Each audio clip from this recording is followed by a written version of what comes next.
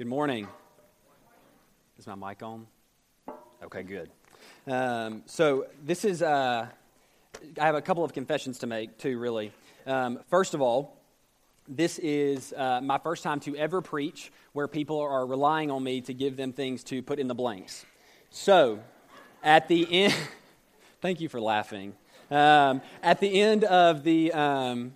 end of the service, if for some reason you don't have any blanks filled in, it's probably not your fault. It's probably mine. And if it's driving you nuts, I'll be up here. You can come, and I will give you all of them, all right? So no one get mad.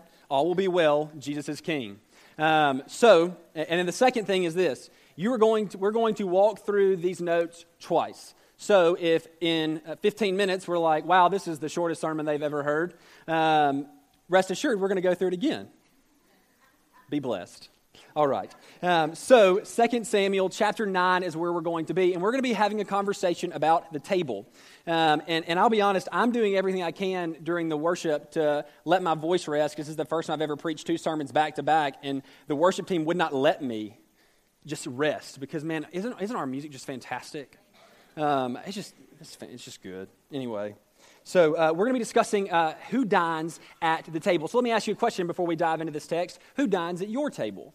Recently, coming out of Thanksgiving, you have probably extended family around your table, right? I mean, you've got a little bit of everybody, with some people that you probably didn't expect to be there show up as well, maybe. And that's a happy time, a good time of Thanksgiving, right?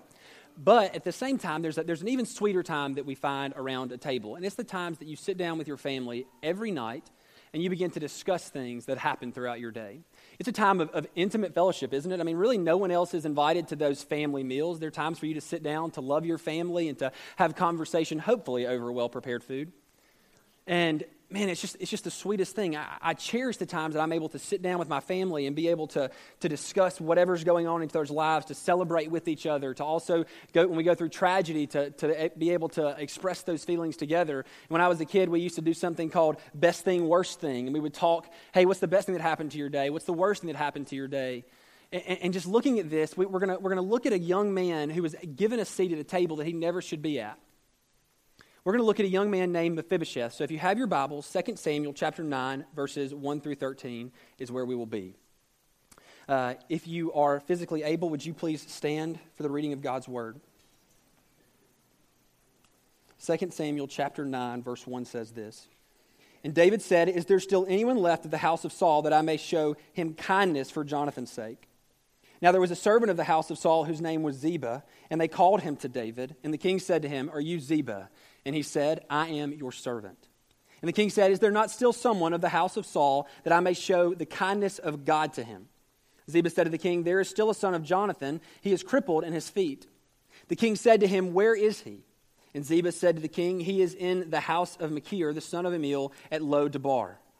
Then King David sent and brought him from the house of Machir, the son of Amiel, at Lo-debar. And Mephibosheth, the son of Jonathan, son of Saul, came to David and fell on his face and paid homage. And David said, "Mephibosheth."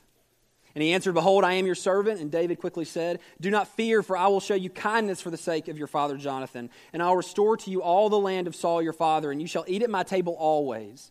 And he paid homage and said, "What is your servant that you should show regard for a dead dog such as I?"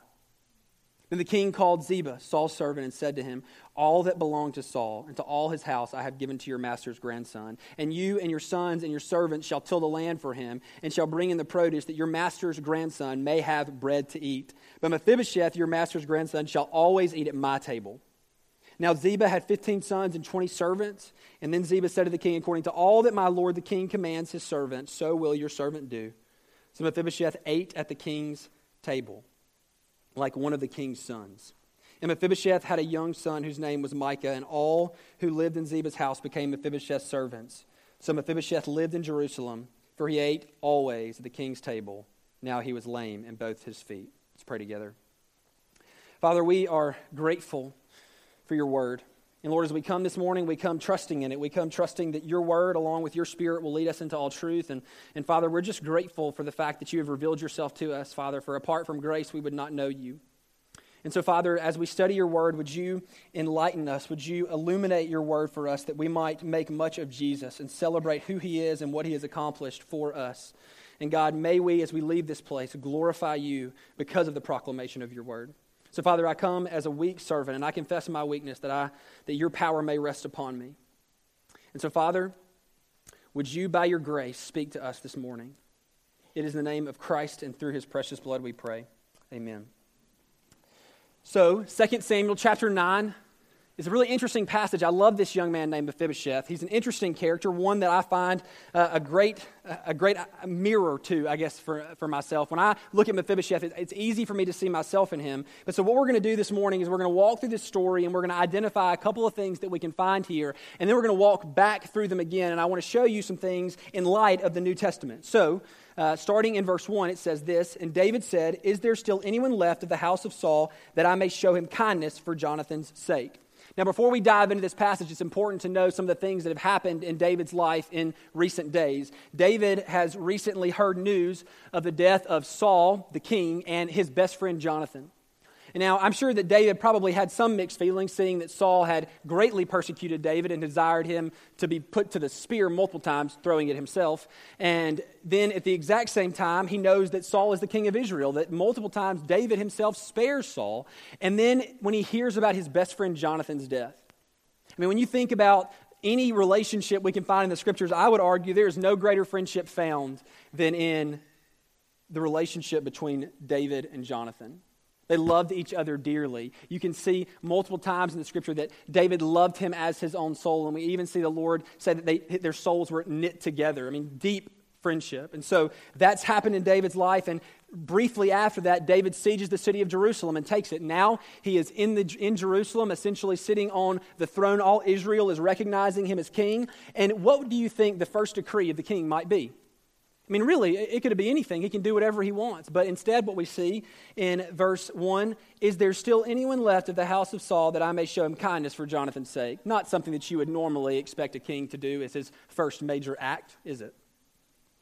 Now, what's interesting about this is completely unprovoked. This is starting with David.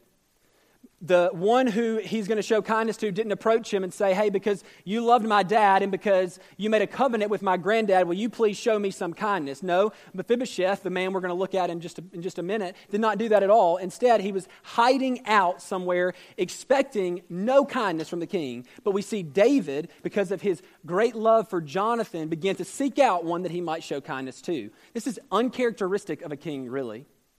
Why couldn't he just, especially as the first act, why couldn't he just sit and stay and enjoy just for a moment? I mean, think about the things David's been through. Why not sit on your throne and chill for a minute, man? But instead, what he's doing, he immediately wants to go and show some great kindness for the sake of his friend Jonathan. And so it's very important that we see here that David is the initiator of this relationship. And apart from David's initiation, this would never happen. Never would Mephibosheth receive the blessings that he was going to receive. Secondly, we see that he not only initiates that relationship, but he makes sure that it's carried through. Look at verse 5. "Then King David sent and brought him." Sent and brought him. Why couldn't David, the king, simply send a messenger and say, "Hey, you should probably come to Jerusalem. I'd like to have a couple of words with you"? Instead, he sends people to go and get this young man and bring him. Anything that David could do for kindness, he could have simply invited him to Jerusalem and say, "Hey, man, why don't you come and why don't you dwell here in this city and just enjoy what we've gotten?" That would have been a kindness, wouldn't it? Would he really have needed to go any further? Certainly, he wouldn't have needed to go and to get this young man and bring him by a king's caravan, perhaps, to come and meet with David. This kindness was completely and totally initiated by this King David. Not only was it initiated, it was carried through. So the first point is the king sought out one to show kindness to. Secondly, the one found was an unworthy recipient. Now let me explain to you why this young man was so unworthy, because he's 3 strikes you're out kind of thing. He has absolutely no right for David to show any kindness to him at all. So let's look first of all of the fact that he was of a former kingdom. David was Mephibosheth, who was his dad? Jonathan. Who was his grandfather? Saul. Saul, the man who had gone above and beyond to seek out David to kill him. Not only that, what would normally happen in this day when a new king took the throne, he would almost immediately begin to seek out anyone who had claim over the throne and put them to the sword to make sure that no one had any claim over that throne except for him and his line. You see, it really makes sense if we just look at the first part of verse 1, "Is there still anyone of the house of Saul?" This would be a normal thing for the king to say so that he might seek them out and put them to death. Make sure that his throne is established and clean and clear. No one had claim except for David and his sons. But instead, we see him go and get this guy, bring him to himself. And so for one reason, this whole thing of him being brought I wonder if Mephibosheth even thought that maybe he was being brought to his execution. Secondly, we see this. Mephibosheth was lame. Look at verse 3. At the end of verse 3, it says this, there is still a son of Jonathan. He is crippled in his feet. Now, perhaps you're wondering why in the world that would matter. Why would it matter that he was lame? Well, if you turn back to 2 Samuel chapter 5, you'll see a very interesting story. This is the story where David sieges Jerusalem, and he takes it. But because the king that is currently in Jerusalem thinks he is so safe and secure behind his walls, he did not feel the need to place soldiers or archers or something like that to ward off the enemy. Instead, what he does is this. Look at verse 6. And the king and his men went to Jerusalem against the Jebusites, the inhabitants of the land, who said to David, you will not come in here, but the blind and the lame will ward you off, thinking David cannot come in here. Nevertheless, David took the stronghold of Zion, that is, the city of David. And David said on that day, whoever would strike the Jebusites, let him get up the water shaft to attack the lame and the blind who were hated of David's soul. So let me explain what we have so far. We have a young man named Mephibosheth who's of a former line and should be, by tradition, put to death to establish David's throne forever. He's drug in, essentially, into the throne room. And David, aware that they will bring in a lame man, looks at one who every time he sees him, looks up at and remembers at the walls of Jerusalem, they mocked him from the walls and said, I'm not very concerned about you. You're not getting in. And can you imagine every time he saw Mephibosheth, or frankly any lame man, he saw the people mocking him, the king of Israel. And so the lame man comes in, one who was hated of David's soul. Have you ever heard such strong language? Hated of David's soul. There was a deep-rooted hatred that David had for the lame. Even to the point where in the same verse it says, they should not come into the house, speaking of the tabernacle and the temple. Don't let them in. I mean, David's hatred was something fierce. And so we see that he's of a former kingdom. Secondly, we see that he's lame. And the next thing we can find is in Mephibosheth's name. Mephibosheth's name actually is changed in 2 Samuel because Samuel wasn't a huge fan of writing the name of Baal. And so what he did instead was write Mephibosh. Bosh means shame in Hebrew. And so what we have here is one of a former kingdom, one who is lame, which is a prejudice that David had, and thirdly, one who was an idolater and very, very likely a worshiper of Baal. So let's just look at this for a moment. We have the king of Israel, one who is a God-fearer, one who has just taken the throne and probably desires for it to be forever established, as it's been promised to him. And so he looks at this young man, and I wonder if the reasons began to run through his mind why he should put him to the sword. I mean, he has plenty, doesn't he? Why not? Why not kill him? You see, Mephibosheth was a completely unworthy recipient. But the king shows an unworthy man kindness due to the unmatched worth of another. So you will find in verse 7. And David said, do not fear, for I will show you kindness for the sake of your father Jonathan. Can we take a minute and just kind of back up? Because a lot of times when we look at the scriptures, we don't ever allow ourselves to feel what the people are feeling. We look at it just as a historical document and we never realize that it's actual people. Can you imagine just for a minute Mephibosheth as he's brought into the king's throne room, as he's placed down, completely incapable of carrying himself anywhere, and begins to pay homage to this great king. As he places his face down on the ground and pays homage and says, I am your servant. Can you imagine the fear that ran through his mind? Thinking, I am a lame man. I know that this king hates them. Thinking, he has every right to kill me. And normally, he definitely would, because that would establish his throne forever. There'd be no one to have claim over it except for him and his children. And lastly, I'm an idolater. This man fears the one true God, and I have worshipped Baal. I wonder if Mephibosheth ever thought that he might rise from that prostrate position. Do you think he did?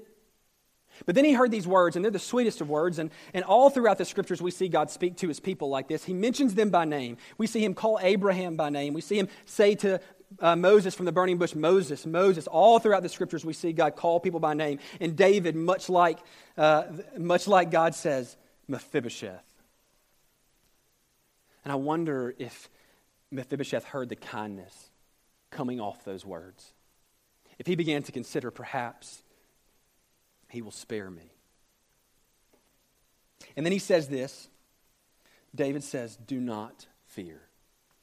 What a beautiful command to one who is shaking in fear that he might never rise. And so he hears this command from the king, do not fear. And then he hears this, and I think it's in these words that he realizes, I'm safe. And it's only in these words where he realizes I'm safe, because do not fear could mean many things. Perhaps maybe that he's not going to die right there, that he might simply imprison him. But no, when he hears these words, I think this is where you have Mephibosheth realize what's happening. And you hear this: I will show you kindness for the sake of your father Jonathan. So Mephibosheth in his mind, I'm sure, is considering, wow, I have gone from thinking I'm going to perish to all of a sudden being shown great kindness from the king of Israel. Kindness that I should never be shown. And it's nothing to do with me at all. There's nothing that I've done. If we were to take my record and place it before the king, he'd put me to the sword right now, and justly so. But instead we see, because of my dad, because of everything that he did with David, because David loved him as his own soul, because after the battle between David and Goliath, instead of being jealous as Saul was, Jonathan clothed David with his own royal robe. You see, when David looks at Mephibosheth, he sees quite clearly the features that he would have seen on Jonathan. Perhaps when he looked into his eyes, he would have seen that caring heart through them. Perhaps even as Mephibosheth says, I am your servant, perhaps he heard the same tone of Jonathan, the tone that he loved. And perhaps as he stared at Mephibosheth, he might have seen the lame. He may have seen the fact that he was an idolater, but more than anything else, he saw his friend Jonathan. And there we have a unworthy recipient being granted great kindness for the unmatched worth of another. But what kindness was he shown? Because the great kindness was exceedingly more than necessary. I mean, there was a covenant made between David and Saul previously, and ultimately that covenant was simply, hey, be kind to my heirs. Make sure you don't wipe them out, ultimately, was the command that was the argument that Saul made with David, the covenant made. All he had to do was make sure that Mephibosheth didn't die, essentially. He just wanted to make sure that his line was established and not taken out. But instead, we see something far greater. Let's look at what we can find here in verse 7. And David said to him, do not fear, for I will show you kindness for the sake of your father Jonathan, and I will restore to you all the land of Saul your father. So ultimately, the inheritance that would have been Mephibosheth was restored to him. You see, when David took the throne, he had right over all things that the former king had. He could have taken all of Saul's land, done with it whatever he chose. But instead of hoarding it for himself, he instead decides to be kind to this young man for the sake of his father Jonathan. And he grants him far more than what he needed to. He makes sure that he has an inheritance. He makes sure that he's able to sustain himself, that he'll have land to farm. And not only that, you'll see in the same passage that Mephibosheth has a son named Micah, that Micah might have an inheritance. And you see, by David blessing Mephibosheth, he continues to bless the line of Saul and Jonathan. You see, his kindness was far more than necessary. Secondly, we'll see this. Listen to this. So we see him give him, I will restore to you all the land of Saul your father, and you shall eat at my table always. Remember the question, who dines at your table? Would you allow someone you can list ways that they would be despised, dine at your table?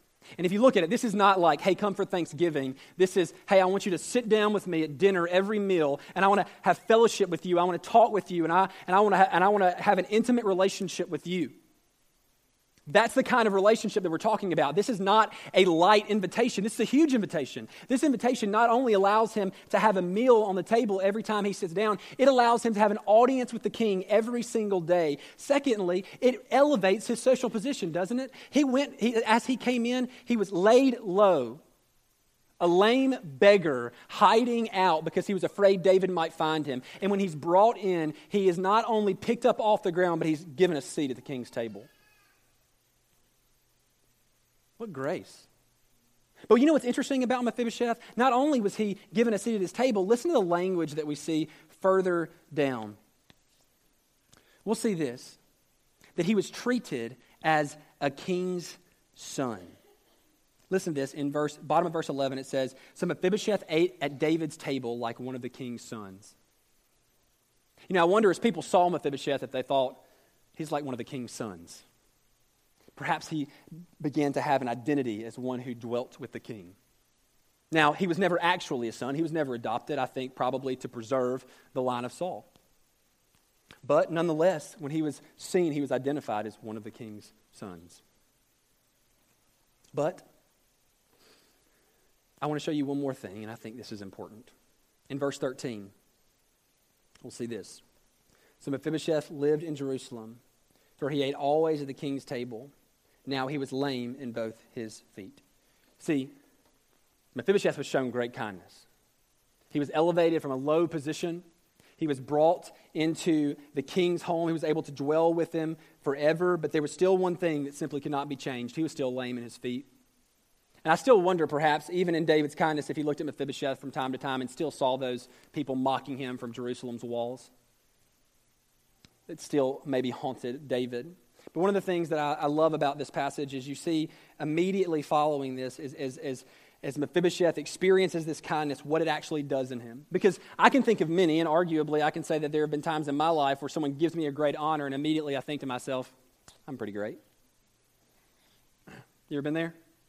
Like you get an award and you're like, man, absolutely, I worked real hard for this. But instead what we see from Mephibosheth is something completely different.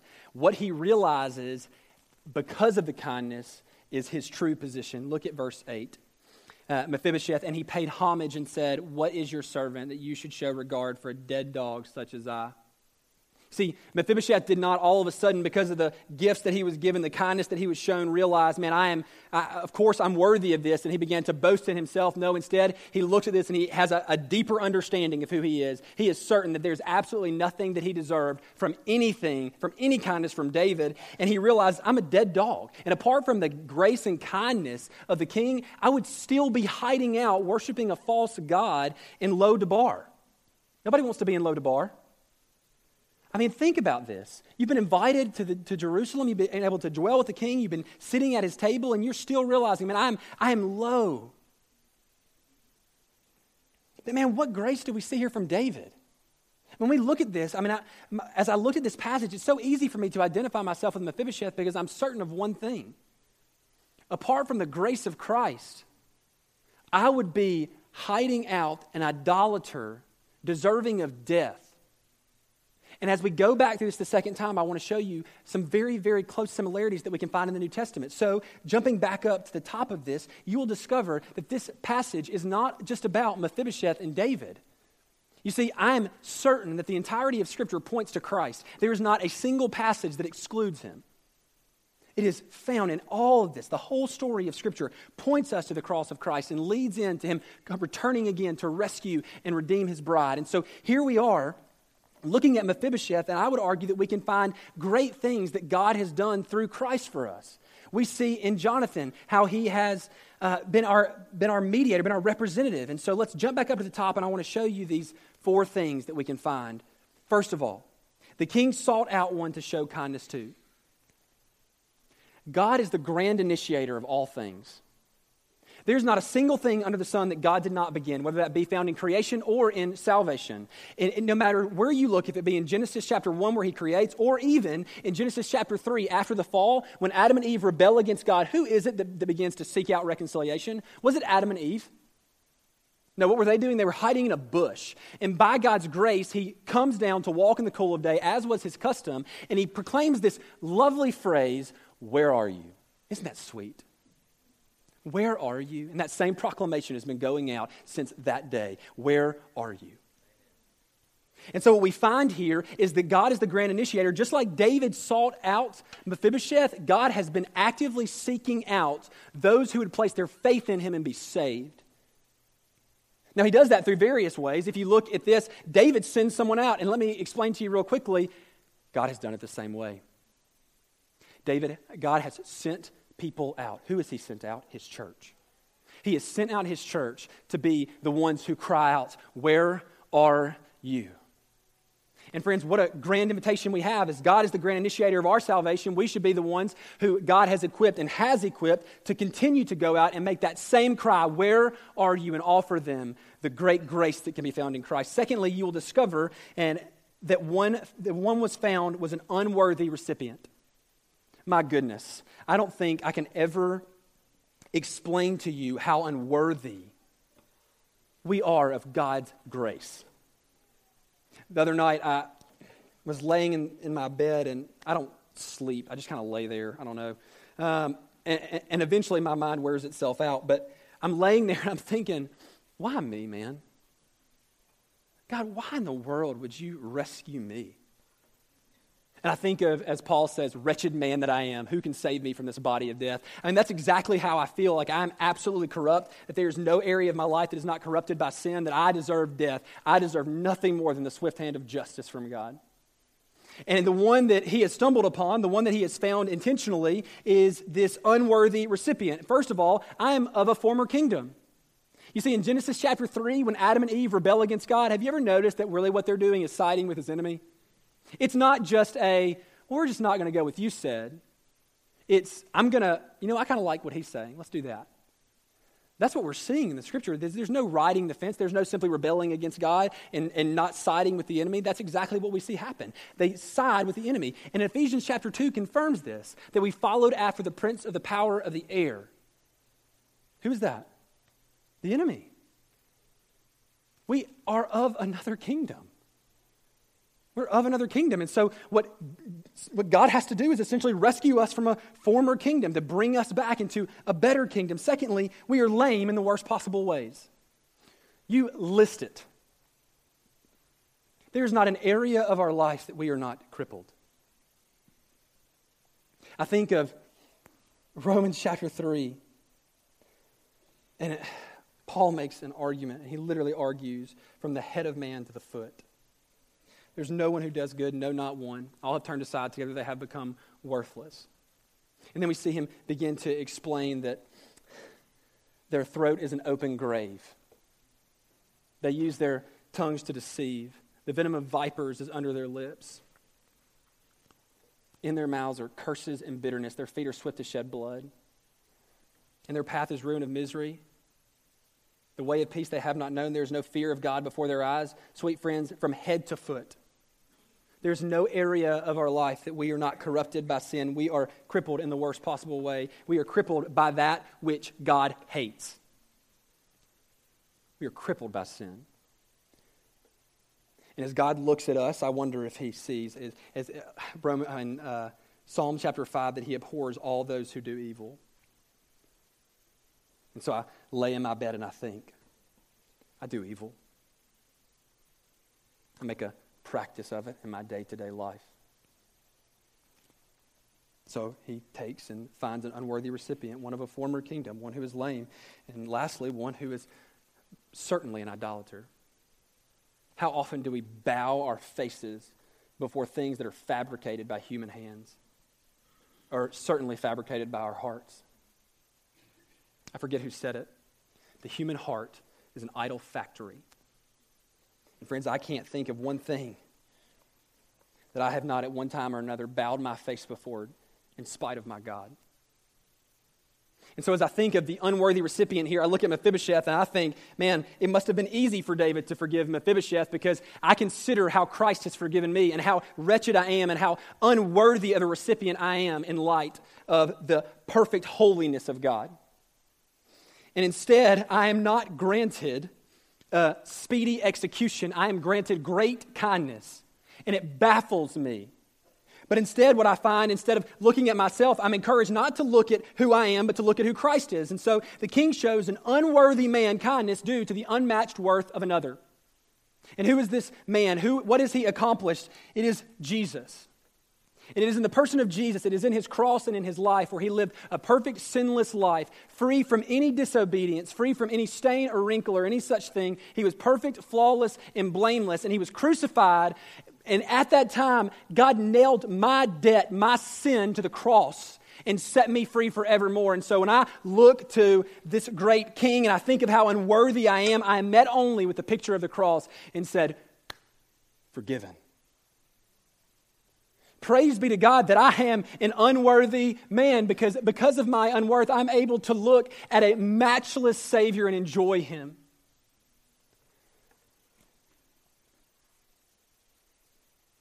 I have been shown unmatched kindness. Kindness that was exceedingly more than necessary. Friends, wouldn't it be enough if He just spared our lives? I mean, if you just think about all the things, when I consider the tragedy of hell, perhaps God's kindness could have simply been to annihilate me, and I would have been good with that. And what great kindness that would have been. But God's justice wouldn't allow it. Because He is perfect and holy and He will be just. But what beauty is that His justice was perfectly executed at the cross of Christ. His justice is satisfied. My sin has been paid for. But the far past that, Jesus' righteousness has been credited to my account. And because God is faithful and He rewards those who do good, and because I bear in me the righteousness of Christ, that He has imputed that He's given that to me, He's credited that to my account, that He must then show exceeding kindness toward me. And what kindness do we see? We can see it line up to some degree with what kindness David showed Mephibosheth. First of all, that he gives us an inheritance. I mean, think about this. Mephibosheth had no inheritance. There was nothing for him to give to his children or for him to enjoy. And all of a sudden, you have him given all the land of the former king. You would have to imagine this was probably an exceedingly great inheritance, wouldn't you? This was not a light inheritance. This was wealth. And so what we find here is a great inheritance given. And I love what 1 Peter says. It is an inheritance that is imperishable, undefiled, and unfading, kept in heaven for you. Isn't that good that our inheritance is safe and secure? That God has granted us the inheritance that Christ earned, and it is safe and secure, and we will enjoy it forever with Him. Secondly, we have been given a seat at His table. We've been given a seat at His table. Now listen to this. I want to show you this because this is important. We have a better table in Christ. The table that Mephibosheth ate at was fantastic, and Mephibosheth, I am most certain, celebrated it all his days, even to the point where eventually some drama happens within David's family, and Mephibosheth has to stay behind, and he refuses to even care for himself until the king returns. And so Mephibosheth rejoiced in this. It was a great table. It is not worthy to be compared to the table that we will have. You see, first of all, as we see at the very end of this passage in verse 13, it says, "So Mephibosheth lived in Jerusalem, for he ate always at the king's table." Now listen to this. Now he was lame in both his feet. David offered him much. Eat at my table. Be like one of my sons. Keep your inheritance. I can't do anything about your lameness. I don't have the power to do that. You see, friends, at Jesus' table, we are not left lame. The sin that corrupted us will no longer be there. I love looking at the three characteristics of our salvation. We have justification, where God rescues us from the penalty of sin. No longer will we have to pay the debt for our sin because Christ paid it in full. Secondly, we are sanctified. We are freed from the power of sin day by day by the Holy Spirit of God. Lastly, we are glorified and we are forever set free from the presence of sin. It will no longer be near us. You see, when we look at this and we say we are not left lame because Christ will not allow the lame into His presence without being healed. And when I consider the fact that at this table there will not be one who sits there that will not celebrate the fact that Christ has set us free from that which shackled us for so long. That not only has He set us free from it, we don't even have to consider it or deal with it any longer. It has no place at His table. Secondly, we are not as sons and daughters. See, Mephibosheth was never adopted into David's family. He was never brought into the fold. He was treated as one of the king's sons, but never bore his name. In the exact same way, sweet friends, we are not as sons and daughters. No, we are sons and daughters. Scripture speaks very clearly to this. See what kind of love the Father has given us that we might be called children of God? Or we have not received the spirit of slavery to fall back into fear, but the spirit of adoption by which we cry, Abba, Father. You see, sweet friends, you are not like a son or daughter if you be in Christ. You are a son and daughter. We forget this doctrine. It's foolish that we do because it is such a sweet one. We are sons and daughters of the great King, that we bear His name, that we are marked by His characteristics. Lastly, and perhaps most sweetly. All throughout chapter 9, we see David promise that Mephibosheth will eat at his table all his days. Always. That's all David can promise. All his days. Mephibosheth's days, though, are limited, right? Because he will die like any man, but when we see Christ promise that you will dine at my table always, he is not promising that you might dine at his table for a brief period of time, for an average lifespan of, 70, 80 years.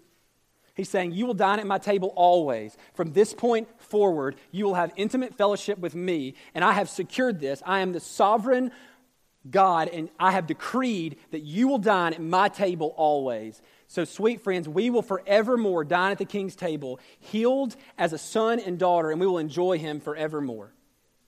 Isn't that a sweet truth this morning? When we consider the fact that where we began was one who was far from God, essentially exiled, deserving of nothing more than death, and now you dine at his table and he will not let you leave. Now here's the question. What do we do with this? What do we do with this? How we went from a dead dog to a king's son? First of all, since we have been invited to the King's table, let us enjoy each intimate meal. One of the beauties of this table is it does not start necessarily after you die or Christ returns. You see, friends, we're afforded the opportunity to enjoy sweet and intimate fellowship with our Savior at any given moment because he has invited us to dwell with him. He's invited us to communicate with him day in and day out. And we have the grand opportunity of opening up the revelation that he's given that we might know him more intimately here and now. Secondly, he gives us the grand privilege of having conversation with him, intimate conversation, the same as you would with your family when you dine around your dinner table. Able to make requests to the King. Isn't the sweetest thing that as you dine at the King's table, you are always in his presence and you are forever granted access to request things from him. Enjoy each intimate meal. Lastly, let us invite others to do the same, to dine with us. One of my favorite restaurants in Memphis is Rendezvous. If you want to fight with me about barbecue, we can talk about it later. But if someone is coming to Olive Branch or Memphis, I will drag them there. Like, you're coming with me, probably really because I want to eat. But isn't it interesting that we do that? We love for people to dine at the restaurants we enjoy. Friends, let me tell you something. God has granted you a great table, and he has granted you a great message, and your obligation as one who has tasted and seen that the Lord is good, your obligation as one who is the son of a king and has been offered an opportunity to invite others to become sons and daughters as well, is to invite them to dine at the table that you've been brought into. And my sweet friends, I think the primary reason that we are slow to do this is because we rarely stop and enjoy it ourselves. I am one who absolutely has to have a target, something to run after and something to enjoy to motivate me, frankly, to do anything. But friends, look at the table we've been given.